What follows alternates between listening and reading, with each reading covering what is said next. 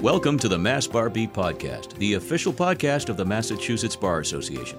Available free to members of the bar as well as the public, featuring lively discussions about important legal developments, interesting stories about MBA members, and helpful practical information about the law that matters to all of us. This is Jordan Rich. My guest today is attorney Nancy Weissman. She has a practice in Belmont, specializing in wills and trusts and real estate. Nancy Weissman is also an editor of the Massachusetts Law Review. She's immediate past chair of the real estate section of the Mass Bar Association, still a member of the real estate section, and also a member of the Mass Bar Association's probate section. Today's topic is surely interesting. With the dream of winning the jackpot, how to handle it if and when, and that's called positive thinking, you win the lottery here in Massachusetts.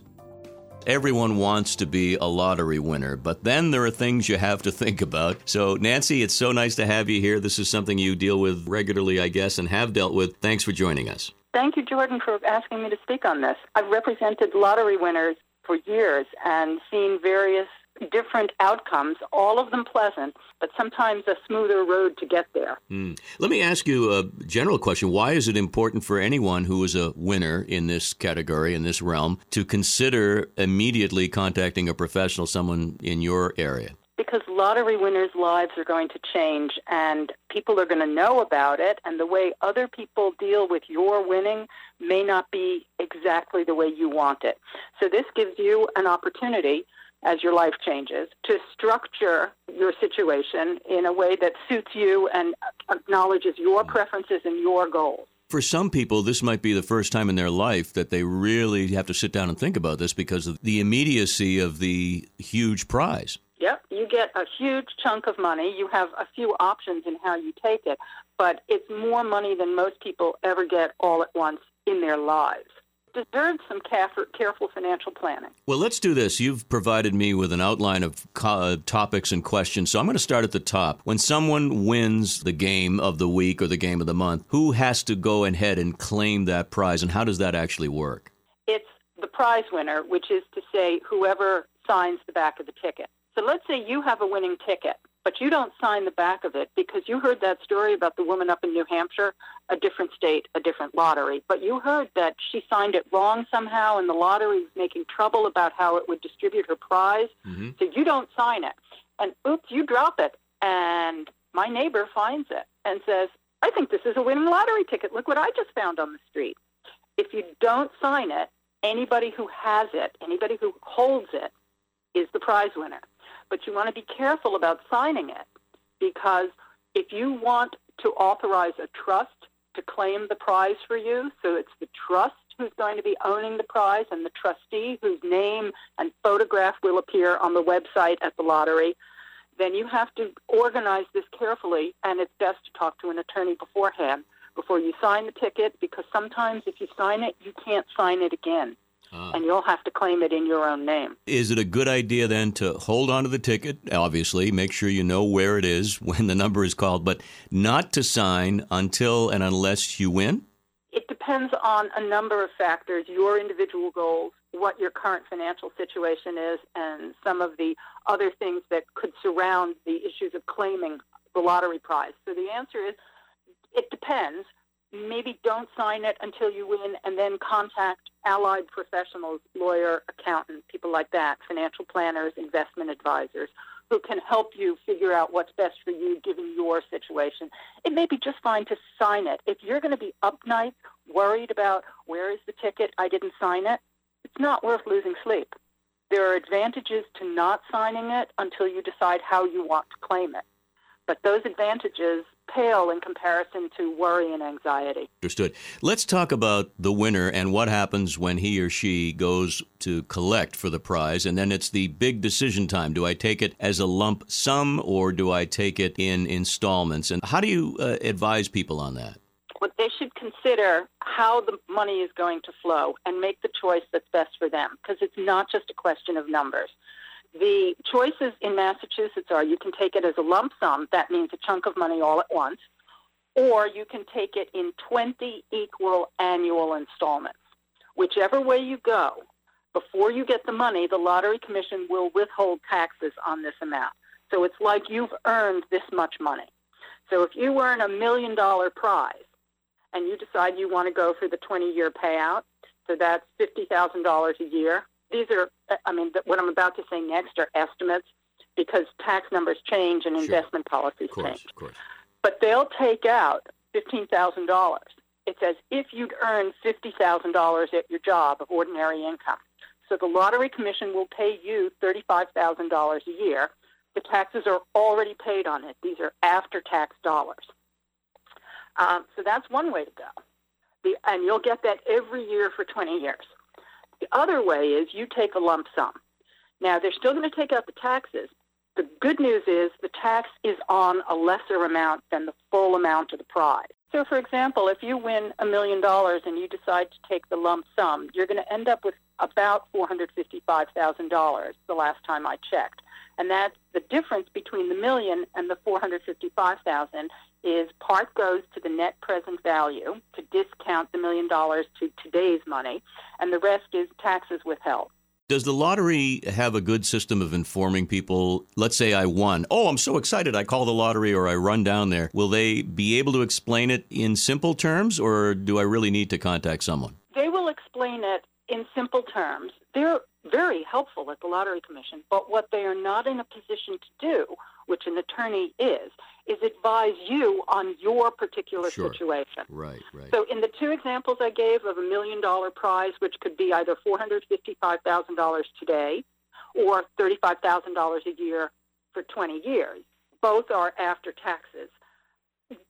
It's the same mathematically. The question is, how much do you value $455,000 today versus $35,000 a year for the next 20 years? One of the biggest advantages of the $35,000 a year is that every year you get another bite at the tax apple.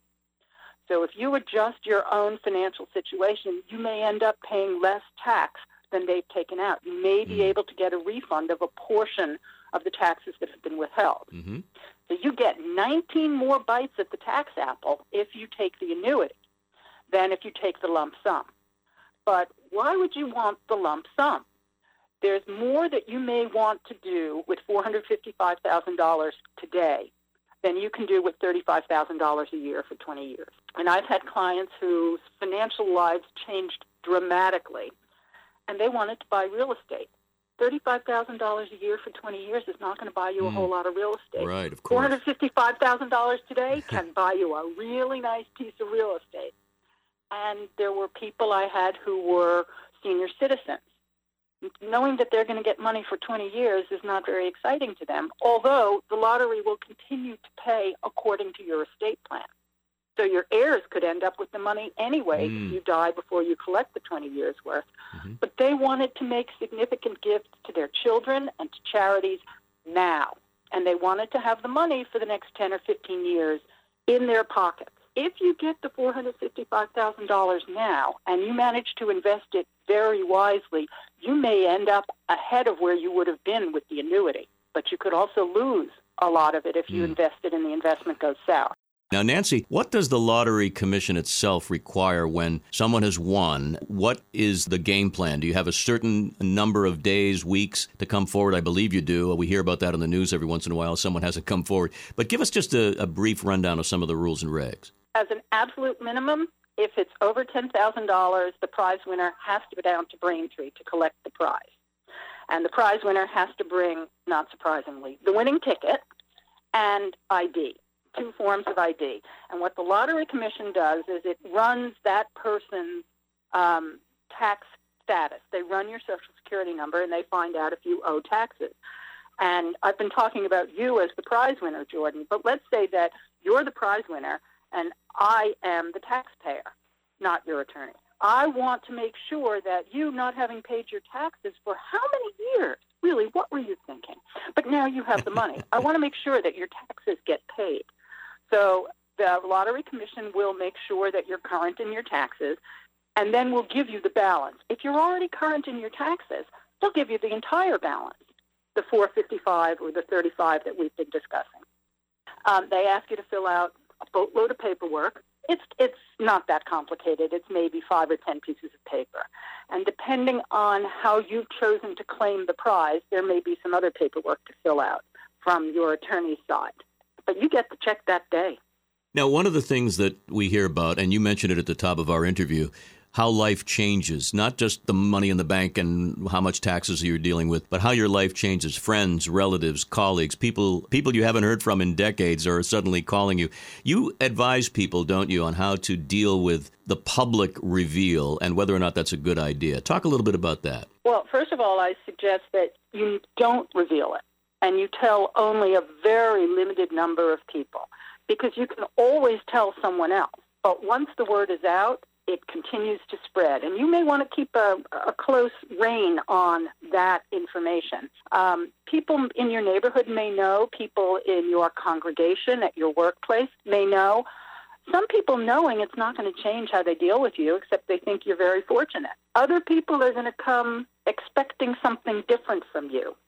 And not that you can prevent them from having their expectations, but knowing who's likely to be asking could be very helpful. Now, does the lottery guarantee your privacy if you request it, or is it automatic that they're going to make mention of who won the big prize? They make mention of who claims the big prize. So that's a nuance that we're talking about. If you win in that you personally bought the winning ticket, but you claim it in a way that obscures that you bought the winning ticket from the public at large, not from the Lottery Commission. I want to be really clear about this. I do not help people cheat the Lottery Commission or the Commonwealth of Massachusetts.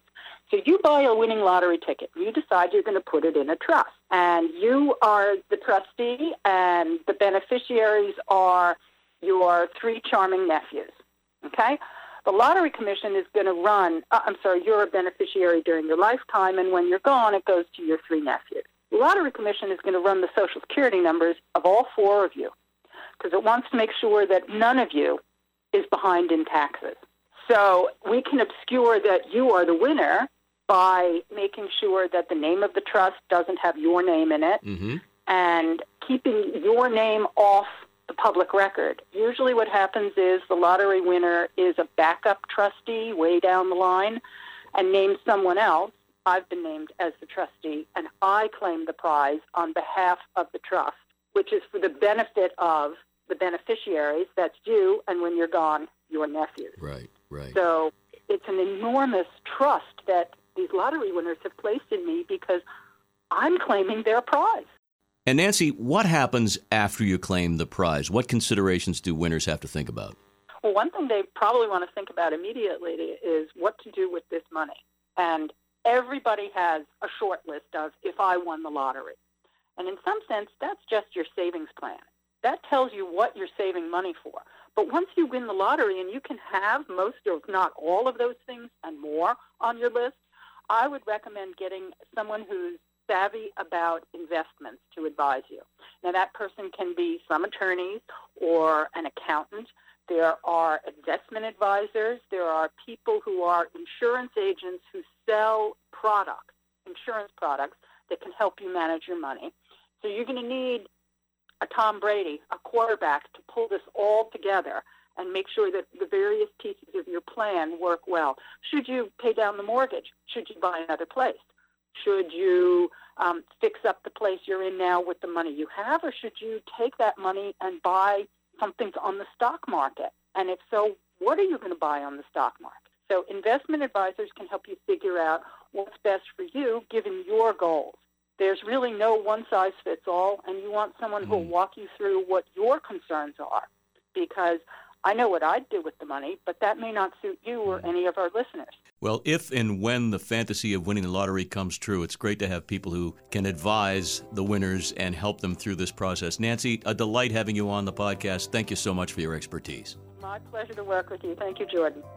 You've been listening to the Massbar Beat podcast, available free at massbar.org and downloadable on most popular podcast platforms, including Apple, SoundCloud, Google Play Music, and more. Now, if you're a consumer in need of legal help, contact the Mass Bar Association's lawyer referral service. Call 866-627-7577. Again, that's 866-627-7577, or visit masslawhelp.com.